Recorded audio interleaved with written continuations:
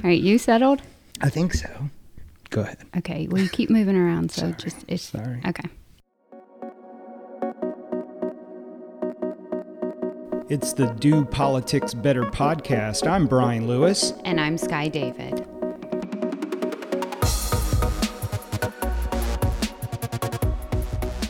This week, we cannot start the podcast without talking about what happened in Moore County. Oh, it was terrible. Shots were fired at a substation on Saturday. Over 40,000 residents in Moore County lost power. It has been restored as of Wednesday night, and Duke Power just did a great job getting that restored. But you know, it's playing into a lot of politics. The national media markets are covering North Carolina. They have not charged anyone with the damage to the substations yet. And on Wednesday, Governor Cooper, Duke Energy, and Moore County all together said they would offer a $75,000 reward for any information that would lead to an arrest or multiple arrests in that case. Now, if you get on social media, folks are implicating some protesters that were objecting to a drag show that was being held this past weekend, Saturday night, at this time of the shooting. There's a drag show in Southern Pines. A lot of acrimony about that. There were some posts made on Facebook where some of the protesters seemed to be celebrating the fact that the lights were out, but there are no official ties between this group. I know a lot of allegations are out there, and we do know that the FBI has been involved. I believe that folks investigating it said all options are on the table as far as what happened and what motive was. But you're right, it was about 40 minutes into that drag show, and there were people outside protesting when the power went out. A lot of people on social media are also saying that we should call this an act of terrorism. Governor Cooper was asked that question yesterday on CNN. He kind of dodged the question, and it got me thinking about why don't we call it an act of terrorism? I'm talking to my wife about it, and she said, I think if we call it terrorism, that could nullify some insurance policies, because some insurance policies say acts of terrorism, we're exempt from having the liability of your damage. So I texted Senator Todd Johnson about this. He's an insurance broker down in Union County, and we went back and forth. He thought that if we do call it an act of terrorism, then we're then activating a number of federal requirements and programs. There are some insurance policies that do cover terrorism. He thinks it's the prudent thing for the investigation just to continue. And, we shouldn't really come out of the gate calling it terrorism. But that being said, he was very emphatic that this is a horrific act and could potentially be deemed a terrorist act. But I think right now we're wisely being cautious on this. So yesterday when we were at that event, we'd heard from someone else that this was not the first damaged substation in North Carolina. And then I believe it was reported that near the town of Maysville, which is in eastern North Carolina, there was a substation that was intentionally shot and damaged about 3 weeks ago. And since then, we have learned, mainly through media accounts, that there are some handbooks out there on the internet that are encouraging folks to do damage to these substations. It is a way to protest. I believe we're going to see this addressed in the General Assembly in 2023. From Moore County to Tim Moore. It's a lot of Moores in this podcast. We were once again on the national media stage. Moore v. Harper was heard in the Supreme Court on Wednesday morning, and we are awaiting a decision that I guess, because it's kind of controversial, we really shouldn't expect something until the summer, right? That's when they release spring, probably. Okay. I have to say, Sky, I listened to some of the audio. I read some of the transcript from the Supreme Court hearing. It's hard to follow all of the legal talk from the lawyers and the justices, but you're an attorney. What do you think? It's easy to see both sides of this argument. There has been a lot of national attention around, this being a major decision that could impact democracy. And if you know one thing about the Supreme Court, they generally like to draw a narrow decision if possible, follow precedent. And guess what? The precedent is also from North Carolina, the Rucho case that impacts this case as well.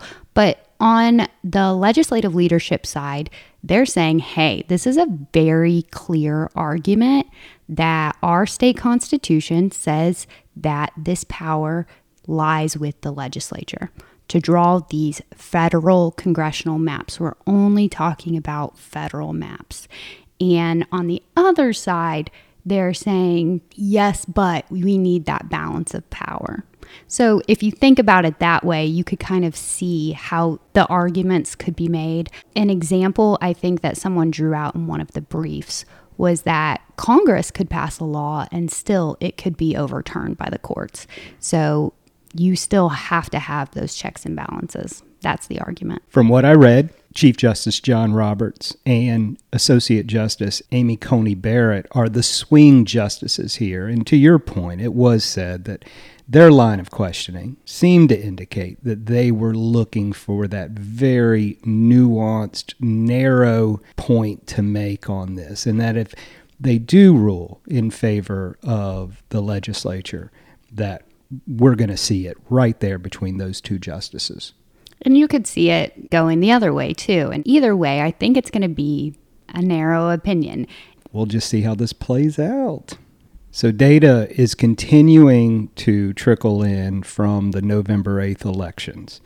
We know how it all turned out, but these numbers are really starting to tell us the story, who came to the polls and who did not. And that story is, we've read this book before. It is a fairly consistent election for North Carolina. And that is what the data said. Dr. Bitzer of Catawba College did an analysis on our election data and said, hey, Gen Z millennials not voting at a high rate. Less than a quarter of Gen Z voters turned out in this midterm election. And millennials not a lot better. Over a third of millennials turned out. So those numbers remain very low. This article is well written. You can kind of see a breakdown by party, a breakdown by race, a breakdown by urban versus rural, all of those things that people really highlight when talking about elections. And at the end, he said, here's what Republicans should take from this, and here is what Democrats should take from this. For Republicans, it's simple. Keep doing what you do. In the short run, higher turnout rates for key GOP groups will continue to see you in the competitive but stuck battleground electoral environment. Now, for Democrats. He said it's also very simple. If you want to keep your federal candidates getting 48 to 49% of the vote, but lose to Republicans by the narrowest of margins time after time, keep doing what you're doing. Keep getting your registered partisans to show up just at the state level, but allow your partisan opponents to show up at a higher rate. Ignore turning out voters under 40 years old. Ignore turning out core Black African American voters, and ignore your regional dominance in the central cities. Now, I want to make a point about the lower Black voter turnout. It was a tick lower than 2018. And it's interesting because Democrats were banking on Sherry Beasley being at the top of the ticket for that U.S. Senate race. Many on the Democratic side thought that she was going to turn out the Black vote, but she did not. I had texted a Republican operative, just wanted to see what his opinion was about this. And he said Black turnout was down nationwide. North Carolina followed the trend. Enthusiasm for Biden wasn't very high, and anti-Trump sentiment was more motivating in 2018. So I guess you could argue that Trump got Black voters to the polls in 2018, him not being on the ballot in 2022. Was an indicator, but definitely I think a surprise to many Democrats when they saw this data.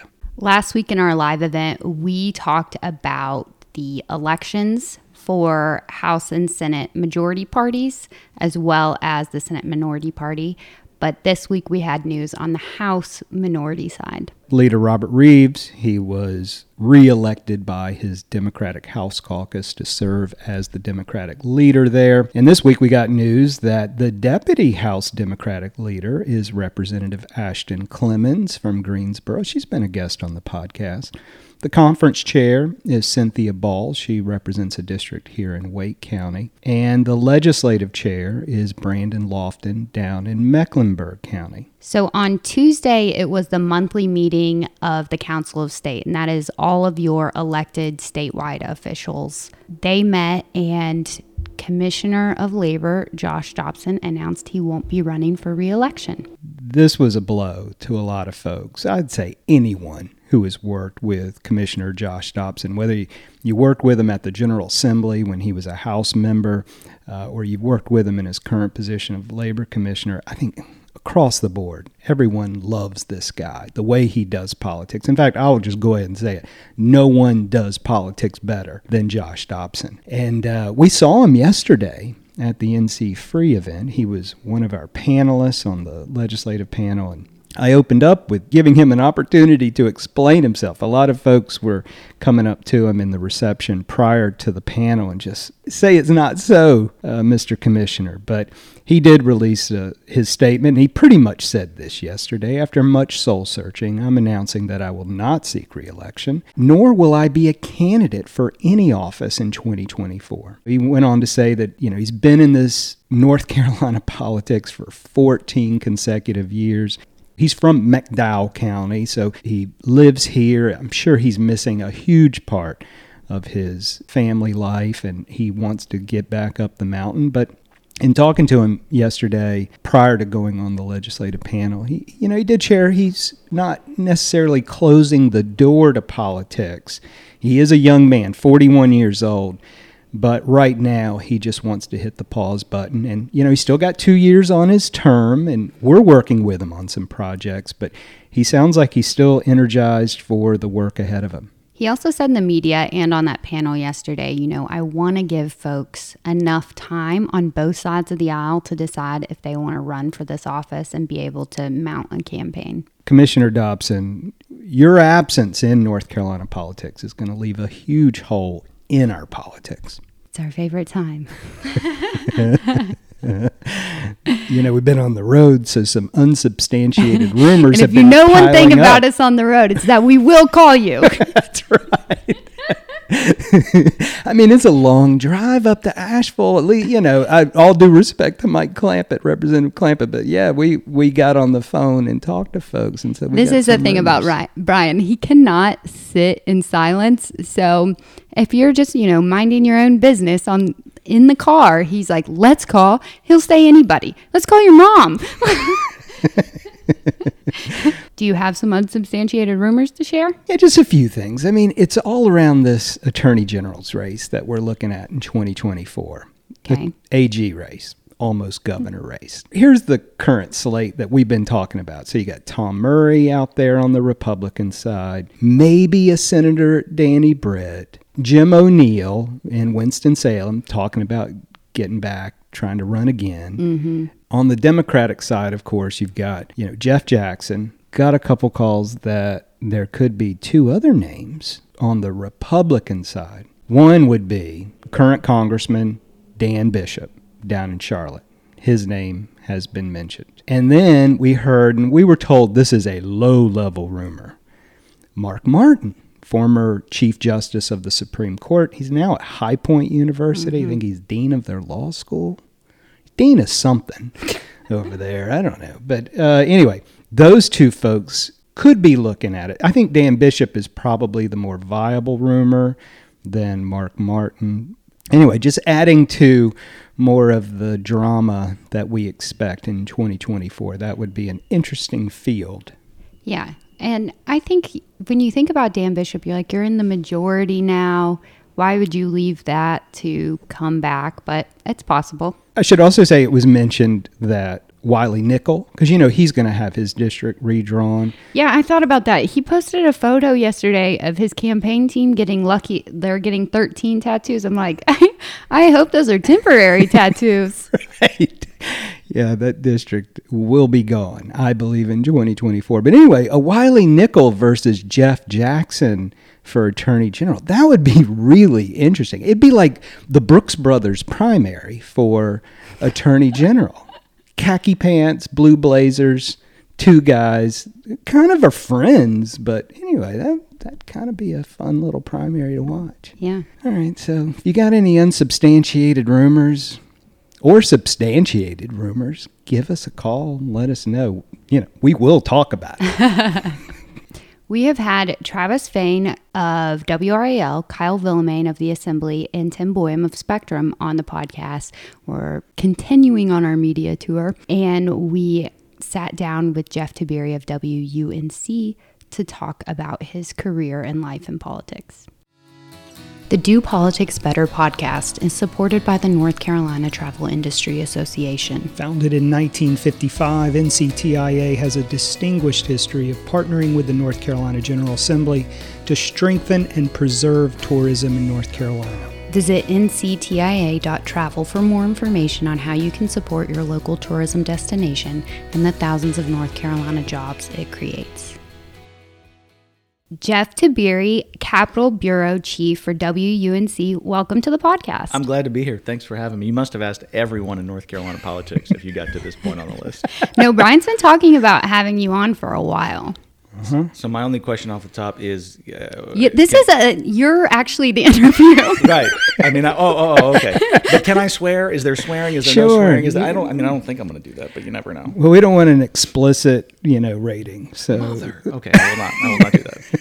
First, tell us about your current job. What does it entail on a day-to-day basis? Yeah, so I guess I'll step back ever so slightly and just give you the week. And in a given week, I'm producing 2 podcasts. One that drops on Wednesdays, one that drops on Fridays. I typically have one day where I'm what we call in-house the spot reporter, or the spot news reporter, and that just means that I am taking audio from something that is happening, and I'm creating generally 2 or 3 little short radio pieces that'll air during our local newscasts, during All Things Considered or Morning Edition. And those are the big things. Plenty of beat calls and meetings with political folks, and just trying to have a sense of what is going on, what is coming with the ebbs and flows of North Carolina politics. And then other things will emerge kind of sporadically throughout the course of my job. Sometimes requests from NPR, sometimes our education reporters working on something, or something else is happening in-house, and they're like, hey, can you give us eyes on this, or a little bit of and not an edit, I don't want to overstate it, but can you just give us your 2 cents? Where else could we take this slightly political story? When does your day begin? Or does it ever end? Are you constantly going through the news and trying to figure out what you're going to cover? Yeah, that's a really good question. And there's been a change. So I've been in this role for 8 years,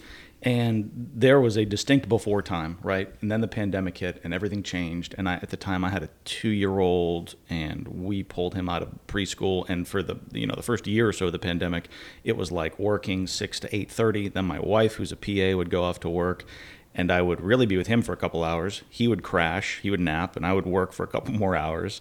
Then the afternoon was just kind of a hodgepodge juggling between work and returning phone calls and maybe getting some of those shorter news stories in.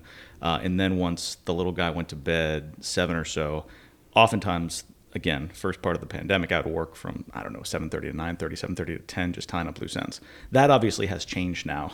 But for me at this point, does it ever turn off? Yeah, when I put my phone down, right? Mm-hmm. Like, truthfully, I get frustrated with myself between the hours of like 5 to 7. Because at that point, it's like, all right, I've been working for 7 or 8 hours. Hopefully I have accomplished something today. Is there anything really so pressing that I need to have this phone out while trying to juggle 2 kids, while trying to check in with my wife who just came home from work, while either cooking dinner or handling the kids and trying to have some fun while she cooks dinner? And the answer almost always in those instances is no, Jeff, you don't need to have the damn phone out, so put it away. Let's step back a little bit. You said you've been in this job for 8 years. Tell us about your journey getting to this job. I went to school at Syracuse University, and I graduated in 2006, and at the time I wanted to be a sports talk radio host. That was the big dream. I interviewed for jobs in Fort Smith, Arkansas, and in Huntsville, Alabama. And I don't know where I'd be today if I had started in Huntsville or Fort Smith. I didn't get either of those jobs. one of my good buddies in college, he was also in the sports broadcasting lane, and I heard about an opening in Winston-Salem, North Carolina. It was not an opening that I had a particular interest in, and I forwarded it along to him. For anybody that listens to college sports, if you listen to like IMG Learfield, Carolina and Duke are both under this umbrella. I think State now is too. This used to be called ISP Sports. So anyway, I forward the opening, the information along to him, and 3 or 4 days after we graduate, he walks into my off-campus house in Syracuse, New York, and he's like, "Hey, I've been emailing with this guy Chad, and I got an interview in Winston-Salem, North Carolina." And you don't know Chaz, but I do. I do. I did well in that moment, and I'm looking at him going, "I know the next thing that's going to come out of your mouth because you have no money and you have no car." So I said, "Chaz, how are you getting to Winston-Salem, North Carolina?" He goes, "You're driving me. I got you an interview too." Wow. So we drove down a couple days later. That led to a sports broadcasting job in Winston-Salem, which was like part-time, full-time, kind of like our legislature. And I needed a little bit more just to, round out the hours, round out the rent and the bills. So I got connected with a public radio station in Winston, WFDD. Mm-hmm. I edited a medical show, Health Matters. I was the producer and editor of that. Okay. It was not on the air. And I did a weekly sports commentary. Okay. At the age of 22. Wow. Within a year, I was the morning edition host. The GM called me in. They had let somebody go. And she said, "Hey, I need you to be a team player here. I need you to do the morning news." And at this point, I think I was 23. And I was like, "Yeah, for how long?" And she was like, "Just till we get somebody in." So I did that for 4 years until I left for WUNC. WUNC for 3 years or so. And then kind of similarly, I guess, maybe I'm pushover. My news director called me into his office in 2015 and was like, "Hey, we're making some changes. What would you be interested in doing?" And I was like, higher ed could be interesting. Some business or economics reporting could be interesting. This, that, and the other. I gave him 4 or 5 examples. You didn't give sports? I think I learned at that point that the appetite for sports was just kind of limited. But I gave him a few options, and then I said, "Obviously, don't send me to the legislature because that would be a mess, and I'd make some people mad, and you'd have to clean up my messes." And he laughed, and I laughed, and I thought that was the end of it. And I found out later that night that the then current politics reporter had enough and wanted to change, and they were moving me over there, and he was just trying to warm me up to it. So I walked back into his office on Friday, and I said, "Brent, I'm going to put my best foot forward." He said, "I figured you would." That was 8 years ago. Why did you think you'd make people mad? Oh, I think there was a little tongue in cheek, but it was like coming over in 2015, I missed, the big transition from R to D, the add-on of the supermajorities, the Moral Mondays, all I think the first wave, the biggest wave of national attention was like, what's going on down there? I mean, I didn't follow it that closely.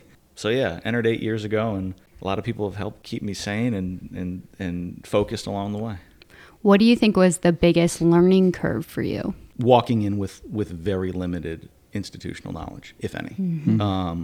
And I'm not trying to throw shade at anybody, but the level of support I got from my employer versus the level of support and help I got from the Capitol Press Corps was, you can't really compare those two, right? Mm-hmm. There was not a lot of institutional knowledge within the place I work for that was passed down to me. So, Gary Robertson and Rose Hoban and Colin Campbell, and Colin started just a few months before I did, but, a number, I should name names, I know you'll leave somebody out, but a number of folks in that Capitol Press Corps helped me, Mark Binker, helped me really navigate what was happening, when, why, that's the most elusive thing on Jones Street, right? Why are things happening, the when, and just trying to sort through this is nonsense. I don't have the time, the bandwidth, the energy to track this down or to figure this out, versus what's in front of me, what's reportable, and how do I move this forward in a contextual way for our listeners. Because that for me is the framing that I'm often pivoting back to is,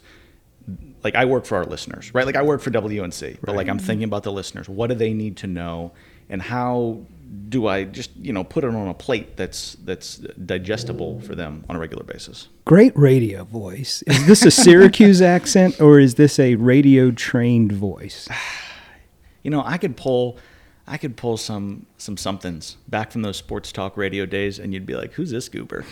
I think it's heard, right? I think this is largely my voice. What I'll tell people is, if we go have a coffee or a beer afterward, you're just going to hear more peaks and valleys. I'm an emotional guy, okay, right? This comes from great grandma Maria, who came over from Italy, and I'm an animated person, okay, but not when I'm reporting.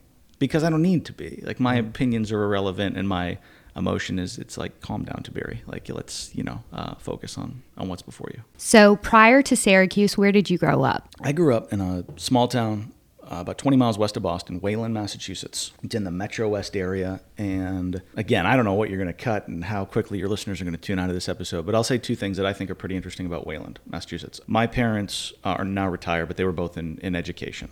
I grew up in a town that was very affluent, upper middle class. I mean, it wasn't upper class, but it was upper middle class. Like, my parents were teachers. I didn't grow up upper class, but the school had all sorts of extracurriculars, had great funding. I was in a sports writers club when I was in 6th grade, right? So 6th, 7th, and 8th grade. It was this place where I really got to cultivate writing and reading it out loud and having just a small audience like this, but understanding that you can write and you can write for someone else. And I loved writing. I loved writing when I was 10 years old. And that just really helped to send me on my path. You can talk about privilege and opportunity, and not very many 10 or 11-year-olds have that kind of opportunity. The other thing that is kind of crazy about my high school is that there were 199 people in my class. Every Ivy League school accepted at least one person from my class. Wow. We had 7 people get into MIT and 5 people get into Harvard. Wow. And for context, people have said, don't tell people what I'm about to tell you. Don't say that publicly. That's not great. I don't really care. I graduated in the bottom third of my high school class. Wow. And Syracuse was like, oh, Syracuse. Oh, okay. Good luck to you. That wasn't, that almost had a little bit of a nose turned up at it. And for me, I wasn't a particularly good student. That's where I wanted to go because Syracuse has an excellent broadcasting school. But that's where I grew up, Wayland, Massachusetts. In your job on a day-to-day basis, let's say the legislature is in session. Take us through your day. Where are we beginning, right? So if it's in the budget process, if there's an 8 a.m. appropriations meeting, maybe I'm there in that room by 8 o'clock. Maybe I'm monitoring that remotely, and I'm checking in that room to observe some of the body language and just some of what's playing out over the course of 3 or 4 hours. If we have an update, if something not really the gears fine-tuning, and those of us in the bubble really care about it, but something maybe a little bit more broad has passed, I'm going to turn around and I'm going to do a spot news piece, a minute-long report from the legislature. I'll send that back, and WUNC will have that for the afternoon. Let's say there's a bill, whether it's a budget or whatever the piece of legislation may be, comes out of committee and then it's on the floor later that afternoon. It's through one chamber. Then I'll turn something for the next morning. If it's, and pretend this is a Tuesday, and that I had done an interview the previous Friday with Dealer's Choice. How about John Bell, House Majority Leader? I'm editing that kind of around what else is going on throughout the flow of the day, and packaging, because I don't know if people know this, I don't know if people care, but the podcasts that I do, I produce and edit those. So I'm doing those throughout the course of that Tuesday or Wednesday, and then we'll drop it on Wednesday. And how do you decide who you're interviewing for your midweek podcast? Yeah, it's a great question, and I wish I had a smart, concise answer for you. I don't know if I do. So I've been doing that podcast for 6.5 years, give or take. You started it, right? I did, yeah.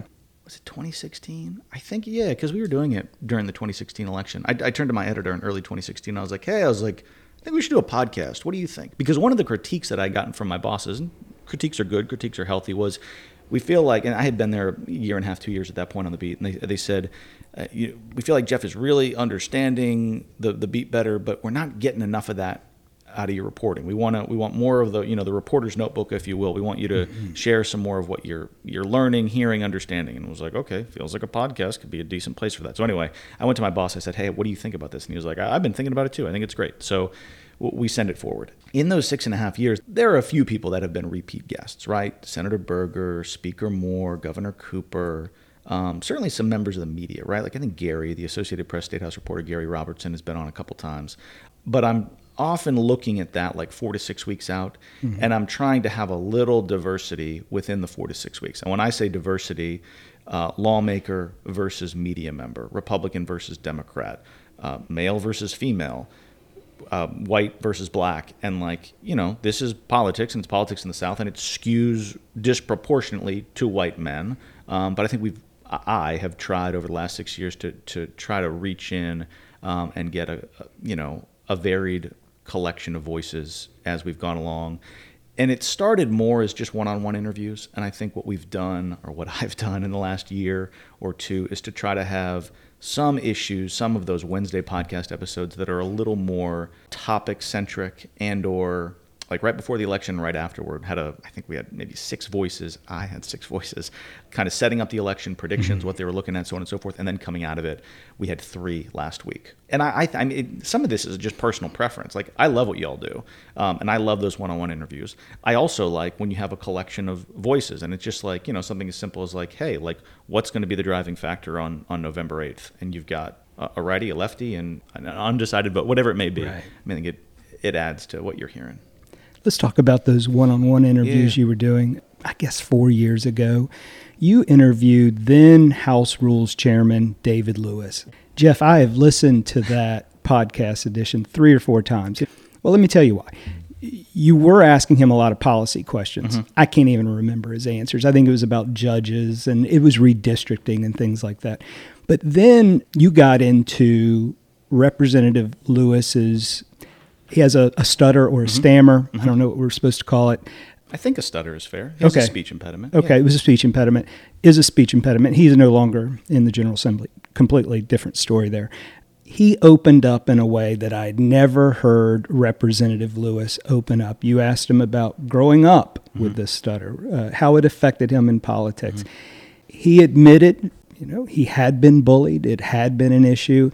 And I would just go back and listen to it. And you gave us so much texture about this very powerful legislator. Mm-hmm. And then when Sky and I were talking about the podcast, and Sky was her idea, one of the first things I thought of is we get to ask folks personal questions. Mm-hmm. That would be really interesting. Yeah. Can you talk about that interview a little bit? What were you thinking in that moment? Did he know those questions were coming?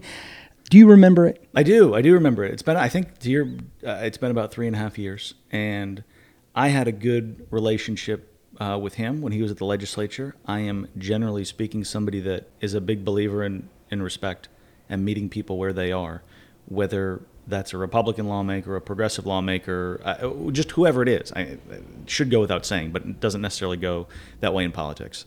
I always had a good rapport with him. He was somebody who returned calls and returned texts, and I had a number of good conversations with. And this is something of an aside, but I remember one busy day at the legislature. I feel like it was probably 2019. I don't know. They were just carrying on. There's a whole bunch of BS going on. It might have been the summer, but I needed him for something. And I'm like chasing after him at 4:45, and he's with his chief of staff at the time. And I was like, Representative Lewis, can you just pause for a second? He turns around and looks at me. I was like, how you doing? He goes, Jeff. He's like, I tell you, you should have to do candidate filing, the first 10 days that we're gone. And I was like, what? What are you talking about? Because that's not what I wanted to talk to him about that day. I was like, what? Huh? He goes, there's just so much nonsense going on. And I'll tell you that they should have the candidate filing period within the first 10 days or 14 days after we leave. He goes, you would weed out a lot of people around here. And just like being who I am, I was just like, would that weed you out? And he goes, what did you want to ask me? So we had a good relationship. And I was interested in hearing him, in his words, talk about this challenge for him. I mean, this is, at the risk of making a bad analogy, this is like a writer who has to deal with dyslexia. Right. Or this is, I don't know, this would be like a hair model having to overcome baldness. Like, this is a real thing. That's less of a thing. But Jeff is pointing to his I'm pointing bald to head. my bald head, for those of you who don't know I'm bald. But he didn't shy away from speaking. He spoke all the time. He spoke in Rules Committees meetings and to reporters and on the floor. So I never, and I hope most journalists never, share questions with someone before we're going to sit down with them. But I had a back and forth with his then chief of staff. I think he was then chief of staff, Mark Coggins. And I had said, hey, I want to talk about, because oftentimes what comes in from the support staff, the staff members is, well, just give us a sense of what you want to talk about so they can be loosely prepared. And I was like, redistricting is top of mind. I was like, I would be interested to hear from Representative Lewis about his speech challenges, like if he's up for that. And Mark said, I think so. I think he would be, or I'll let you know if he's not, or something like that. And in that interview, if I remember correctly, I asked the question and he talks for 5 or 6 minutes. Mm-hmm. Like it didn't take much, which to me says, that is it. it was some level of acceptance. It was some level of he's middle aged. He's 50-ish, maybe not quite at the time, and I don't have a speech impediment, but I would imagine that if you've dealt with something like that for so long, you're ready to talk about it on some level. And no, he hadn't. I don't think he had ever been asked about it. I don't know if he subsequently talked about it. I don't think so. And I'll just say it again. Like, it is a big part of what we're doing here, and it was inspired, at least for me, from that interview you did with Representative Lewis. And you went on to do, Representative Reeves, you guys talked a lot about sports. Mm-hmm. I believe you had Greg Meyer on, now going to the Senate. I love that. I think you even did an outro from that interview where you're playing Public Enemy, Fight the Power, and about his love of music. Like, it just, when you were doing those deep dives on the personal interviews, it was just so inspiring. It was so insightful for those of us who work down there. I appreciate that. I think that to some degree, I don't want to say they were easy to do, but almost all politicians have a story, right? Mm-hmm. Like, they want to share their story with you. Yeah. And I think in a certain setting, they're more willing, more likely to do that. Longtime podcast listeners might ask, why did you take away all the different sounds of the legislature at the beginning? The good intro, remember? Oh, had North Apodaca. Carolina. I remember that song. Yeah. What happened there? Tell us. Do I have to? No, you don't. No, I will tell you. Listen, there are moments you guys run your own shop here. You answer to each other, or you make it. I answer to other people. Okay. Okay. And it was brought to my attention, I think 2020, that we were using music in not the most legal way. Okay. I thought it was like a 7-second rule. Sky, I thought it was too. I don't remember what the parameters of it were, but it was like, we can't be using P.D. Pablo anymore. And I was like, no, but we got to use P.D. Pablo. Like, that's the people opening. Love like, it. People love it. It's great energy. I mean, you got all these voices interspersed, and they're like, I can't do it. And I actually dragged my feet on it for a little while. I was like, can we check with legal? Like, can we make sure there's no way to do that? And eventually they were like, no. If it were on the radio all the time, my recollection is that it would have been okay. A portion of our Friday podcast runs every week on the radio. The Wednesday podcast is occasionally runs on the radio. So that's why P.D. Pablo and Tom Apodaca and They Will See Me in Court, and they do not have a good track record there. All those great cuts came out. Very sad. Yeah. Did you try calling P.D. Pablo? You can make a donation to his public radio station. There is a connection in-house, and someone. If the answer to this is yes, I'm going to be shocked. We tried to connect with Petey. We did not get there. Okay. But there was a very loose. I'll call it a pie in the sky, a dream moment where it was like, could we? Someone evidently knew an intermediary and was like, I'm going to reach out and we're going to see if we can get him to do some track, some cut, something for us and for the Politics Podcast. And it was like, be my guest, let me know. Never heard back. So Jeff, a couple weeks ago, you announced on social media that you were leaving your current position at WUNC. Right. Sounds like you're staying at WUNC. I am. I'm not going too far. Yeah. Can you talk about this transition? I can. So listeners may or may not remember, we had a long-running daily program called The State of Things, and we are bringing back a daily radio program. Okay. There will be 2 hosts of said program, and I will be one of them. All right. Which is fun and exciting, and it will certainly include, I think, some, if not plenty, of what is happening in the political ecosystem here in North Carolina. But that's it in a nutshell. It's very exciting. I wish I had more to share with you, like the name of the show, the time that it's going to run, when we're going to launch. Those are details that will be worked out here in the months ahead. So, Jeff, in this announcement, you did mention that there is a posting for this job. They're hiring to replace you? They are. They're hiring to replace me, which I'm excited about. You never want to see your job go away, particularly when you're in it. But as I mentioned, I think a little while ago, I've been in this post 8 years. When I started, I did not enter with a lot of institutional knowledge. I'm hopeful that we make a great hire, and whoever that person is, it's truly an open search, but I would love for that person to just improve upon and grow and enhance the coverage that I think we have created in the local news space the last 8 years. Like, I think we've done some good things. That said, there's plenty of room for improvement. And I'm excited for us to get another, hopefully even better, stronger political brain political reporter in-house, because I'm not going anywhere, right? Like I'm sliding over, so to speak. And I think that is better for us, and I think it's ultimately going to be better for our listeners. Well, that leads me to a question about your perspective, your ideas, your opinions about the state of journalism today. Mm-hmm. Not only the state of journalism in general, but here in North Carolina. Mm-hmm. A little context here. When I first started General Assembly, that press room, which used to be across from where you do the press conferences, was full of reporters. Mm-hmm. Alamance County sent a reporter, Barry Smith, who's now over in insurance. New Bern sent a reporter. Wilmington had a reporter. Star News. Yeah. Asheville Citizen-Times, Winston-Salem Journal, Greensboro News and Record. That was a newsroom. And now, look, we have a very talented Capitol Press Corps. A lot of consolidation, though. Mm-hmm. Can you talk about what your ideas are about this? So it's the ebbs and flows of it. I mean, I think what you're talking about, late 90s, early 2000s, maybe even a little bit earlier. But I mean, there was a thriving press corps down there. And I think that some of it is having representation from the news media markets, from Cherokee to Currituck, as I like to say, across the state. It doesn't exist anymore. And most of the people who are in the Capitol Press Corps are here in the Triangle. That's not ideal. I think that there are a few more members than there were, say, 10 years ago or right after the Great Recession. But there's a lot of room and need for improvement. I mean, New Bern, 8 years I've been there. I don't think, unless it was like an opening session or something really big was going on, maybe some HB2 coverage, that a reporter from New Bern trickled in. And that's not good, right? Like this is, I say this, and I don't say it sarcastically on my podcast, which is this is your state government.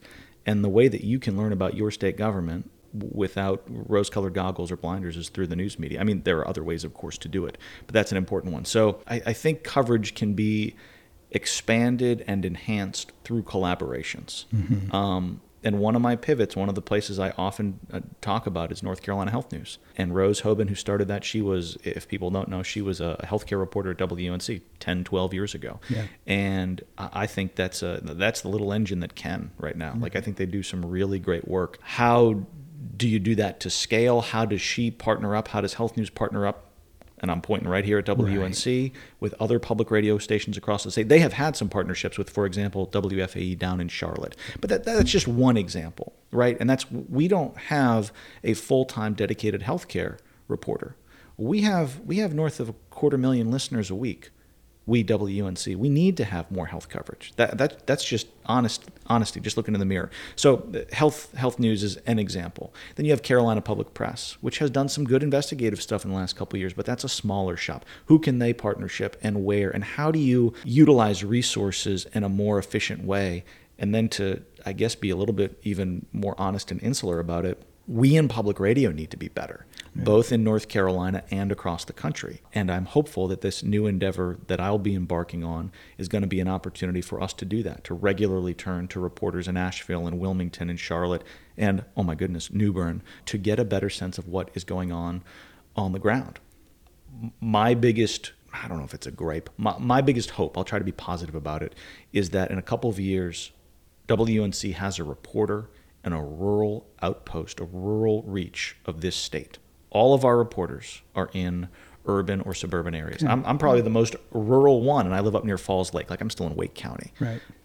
I'm not breaking any news here. We're a rural state, right? Yeah, still right. In many ways. Yes, we know the megalopolises, the metropolises are growing, but to understand what is happening in the state, why things are playing out in a certain way, who some of our most powerful elected leaders are, you have to have boots on the ground and have news coverage, journalists in some of these places, not Wake, Meck, Forsyth, New Hanover counties. Right. Off my soapbox now. I remember working on a bill with Alamance County delegation, Representative Alice Bortson, Representative Carrie Allred, and Senator Tony Force. All are out of the General Assembly now. But I remember you'd go to them, and I was working on this bill, and they said, we need to have some answers for Barry Smith, who was the reporter for the Alamance newspaper. You don't hear that anymore. You don't hear that. I mean, they're like, what are we going to tell Barry? Because he's going to have questions. And it's a big missing piece of, I believe, of our democracy. Absolutely. Yeah. Yeah. No, just that the threat, the concern, the awareness of a strong fourth estate that's going to check you or call into question what you're doing and why. What is something you think you'll miss about being at the legislature all the time? When the legislature is in full swing and when a lot is happening, real or perceived, there's the energy in the building, which you both know because you've been down there a long time. And it's neat to have been part of something. I mean, what we're just talking about. I mean, the big broad thing is the fourth estate, but like that Capitol Press Corps, like I should know, but I don't. It's been there for as long as the building's been there. Like it's been there for at least 60 years. And before that, there was, the Under the Dome podcast name that comes from, I believe, a News and Observer column, Under the Dome in the old Capitol going back 200 years. So for me, it's just this reminder of like, yeah, you're there, you're covering politics, but like this is much bigger than you, right? And there are a number of people who are also doing this. And like I look around and like Gary Robertson has been doing this for 20 plus years. And Travis Fain has done this in 3 state capitals. And Laura Leslie used to have this job, right? Like I to an extent, like truly, I stand on her shoulders, like doing this job. And she's been in Sacramento. So I'll miss that. But you're not leaving the state. You're staying at WUNC. Your children, young children, are North Carolinians, born and raised here. They are. Sounds like you've come to love North Carolina. I'm not going to. Oh, I love North Carolina. Yeah. Was that in doubt? I hope that wasn't in doubt. No, not in doubt. My But fast-talking Yankee ways. can you talk about that? What do you love most about the state? Are you surprised how much you love it? You're gonna have to cut me off here. I could go for a while, and I'm not trying to placate anybody.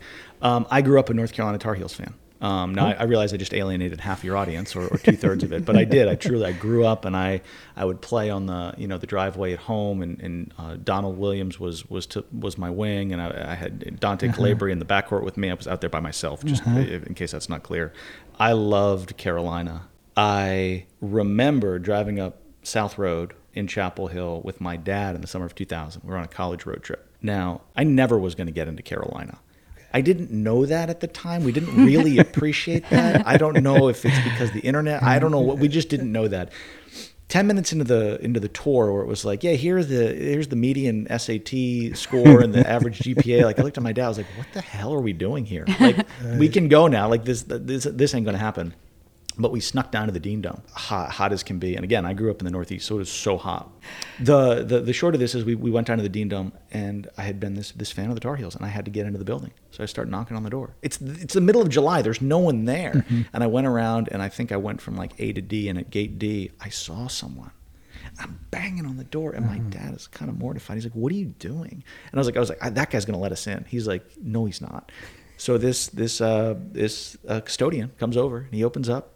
He's like, "Can I help you?" And I was like, "Yeah, man, like big Carolina fan. Like, can I just come in and walk around for a few minutes?" And he was like, 10 minutes. And he just walks away. Went down to the floor, and we had the whole place to ourselves. It was really neat. That is great. So I came here in 2006, and it was very much like I was going to be here for a year or two. That was the plan. The college girlfriend was teaching in New York City, and I wasn't going to stay here. But that relationship ended. And the job was good, working at the public radio station in Winston-Salem. I met my now wife, mother of my kids, in Winston-Salem, and it's just been a lot of fun. It's been a joy for the last, I don't know, I guess 16 years that I've been here. And the other humble brag that hopefully doesn't trigger an eye roll, but my wife's family on her dad's side, they've been here since the 1660s. Oh, wow. So my kids are 14th generation North Carolinians. So it feels like I got to have a darn good reason to up and go at this point. If you could change one thing, if you had a magic wand and you could change one thing about the way our politics is or policy, what would it be? Perhaps a relatively easy and achievable one. When I say relatively easy, I mean theoretically easy. Not like building a dormitory for lawmakers to live in. That would be fun, but that would cost a lot of money. Okay, we're not going to do that. How about a calendar? How about just a calendar for 2023 so that you know when session's going to be in? The news media knows when session's going to be in. That new House representative from Buncombe County who's going to replace Brian Turner because Brian Turner didn't run again because Brian Turner has a teenage daughter and is like, this is for the birds. Like I can't do this anymore. I do know who it benefits to not have that schedule. I mean, it benefits the corner offices. It allows them to have a little bit more power. It allows them to lean on members. If you were to take a poll, whether you were to do it publicly or privately, who would like to see a detailed 2023 calendar for 16 West Jones Street? I mean, you're going to have about 93% of people go, yes, please. Yeah. Right? I think that would be my magic one thing. Everybody be happier. Yeah. I think, maybe being an idealist here, you'd get better stuff done. People would come to the table. You'd know, like, you just have a better sense of like, okay, we're in for 2 weeks. We're going to work on this thing for 2 weeks, and then we're going to go back to our districts. And I don't know. Tell me I'm crazy. You're not crazy. Be able to take a vacation, be able to tend to your business, plan family events. It would be... I'm not particularly rigid or type A person, but like I need to have some semblance in my life. Yeah. Right? Yeah. I can't imagine being alone. I mean, this is my full-time job. Like I get paid full-time to do this. I can't imagine having a law practice or even if a vacation. Like there are stories of lawmakers having to cancel vacations because there's the threat of an override vote coming. And it's like, this is not the... I'll ask it as a question. Is this really the best way to run a railroad? And I think the majority of people will go, no, it's not. Yeah. But the biggest power brokers say it's the best way for them to run the railroad. Yeah. And it's been run this way for a long time. Forever. Right. That's not just a Republican thing. Yeah. Right. Yeah. Well, Jeff Tiberi, we appreciate everything you do covering North Carolina politics, the General Assembly. We wish you well in your new endeavor. You certainly know how to do journalism better. Thank you for being on the podcast today. It was a pleasure. Thanks for having me. The Do Politics Better podcast is sponsored by the North Carolina Beer and Wine Wholesalers Association. Beer and wine distributors in North Carolina are family-owned companies that directly employ more than 5,600 men and women across the state. The North Carolina Beer and Wine Wholesalers Association works with the General Assembly to develop alcohol policies that ensure fairness in a competitive marketplace and promote responsible behavior. Visit the North Carolina Beer and Wine Wholesalers Association at ncbeerwine.com for more information. All right, so just a postscript on this conversation we had with Jeff, because we recorded him the week of Thanksgiving. Mm-hmm. So we've learned his show will be co-hosted with Leonida Inge, who is also at WUNC. They're going to have a daily show. It's yet to be named. Best of luck, Jeff. Thank you for being on the show, and we look forward to hearing you on your daily show. Tweet of the week. This week's tweet of the week comes from Lucille Sherman. She's at _Lucille Sherman, and she writes the Axios Raleigh newsletter that comes out every day. So she's based in Raleigh. That's important to know for the tweet. And the tweet is that feeling when they have Charlotte mugs, but not Raleigh mugs at RDU. And it's a picture of Starbucks Been There series mugs. They say where you've been, and they are all Charlotte mugs. Now, I will say that Michael Graff, who is a reporter out of Charlotte, responded, "I'm right here, guys. Same internet." And he also said, wait till Vi Lyles, that's the Charlotte mayor, starts doing recordings for RDU. What I'll say about this is it just adds to the Charlotte versus Raleigh competitiveness. Mm-hmm. And it feels like Raleigh is like NC State here and Charlotte is UNC. Like they just always feel they're better. I think we think about Charlotte a lot here in Raleigh, but Charlotte doesn't think about us at all. You can't help but look around this office and tell that Christmas time is here. You put up decorations the week of Thanksgiving, and we're in the festive mood here. The holidays are here. Don't you like it better when the Christmas lights are out? I do like it. It's a lot of fun. Yeah. Well, I did go to the DGX, the Dollar General Express, last year, and I bought lights for the office. So I put them back up one day this year when I had an attitude problem. Which is something I suffer with every day. That's the thing about Sky. She will, let's just call it a mood, and she'll say, I need an attitude adjustment. And she will go out and do something to change her attitude. It might be a walk, or you'll just say it, like, I need an attitude adjustment. I really appreciate that self-accountability that you have with yourself. I know when I'm being mean to you. Yeah. It doesn't mean I'm going to stop, but I'm aware. I don't mind you being mean to me. Sometimes you could be mean to other people, and I cringe. Oh. All right, so Zach Wallace last week you know, the podcast dropped last week from Asheville. And the poor guy, he said Illinois. And he's in front of his home crowd there at the Asheville Chamber of Commerce. And you're like, the S is silent. And I was like, oh, God. Scott. What? But we kept I'm it trying in. to help him help himself. Yeah. That's the thing about you, though, is that you don't pull people aside and say, hey, you're wrong. I want to correct you. You say it in front. We'll be with a client and you'll go, no, Brian, you don't know what you're talking about. And then you will tell what is true. Yeah, that's one of your pet peeves about me, but I've gotten better, wouldn't you say? Yeah. I stopped saying, yeah, I already knew that Yes. when someone tells me information. Yes.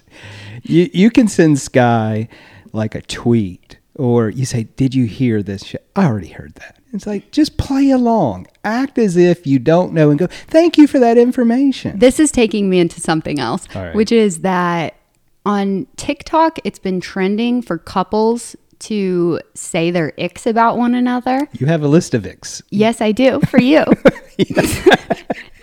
But you... And so I was like, finally, this is getting some attention. The ick list.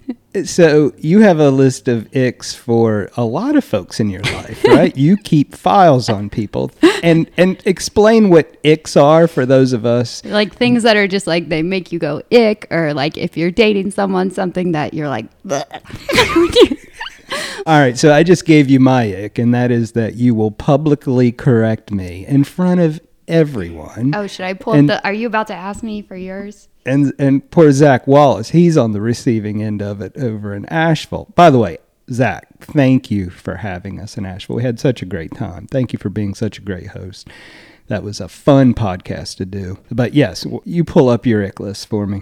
Here's one I have for Brian. He'll ask you a question, you start to respond, and then he stops listening. And when you end and, you know, there's a pause for him to respond, he'll just say, really? And it's like, you asked me the question. Why did you initiate a conversation if you're not going to engage?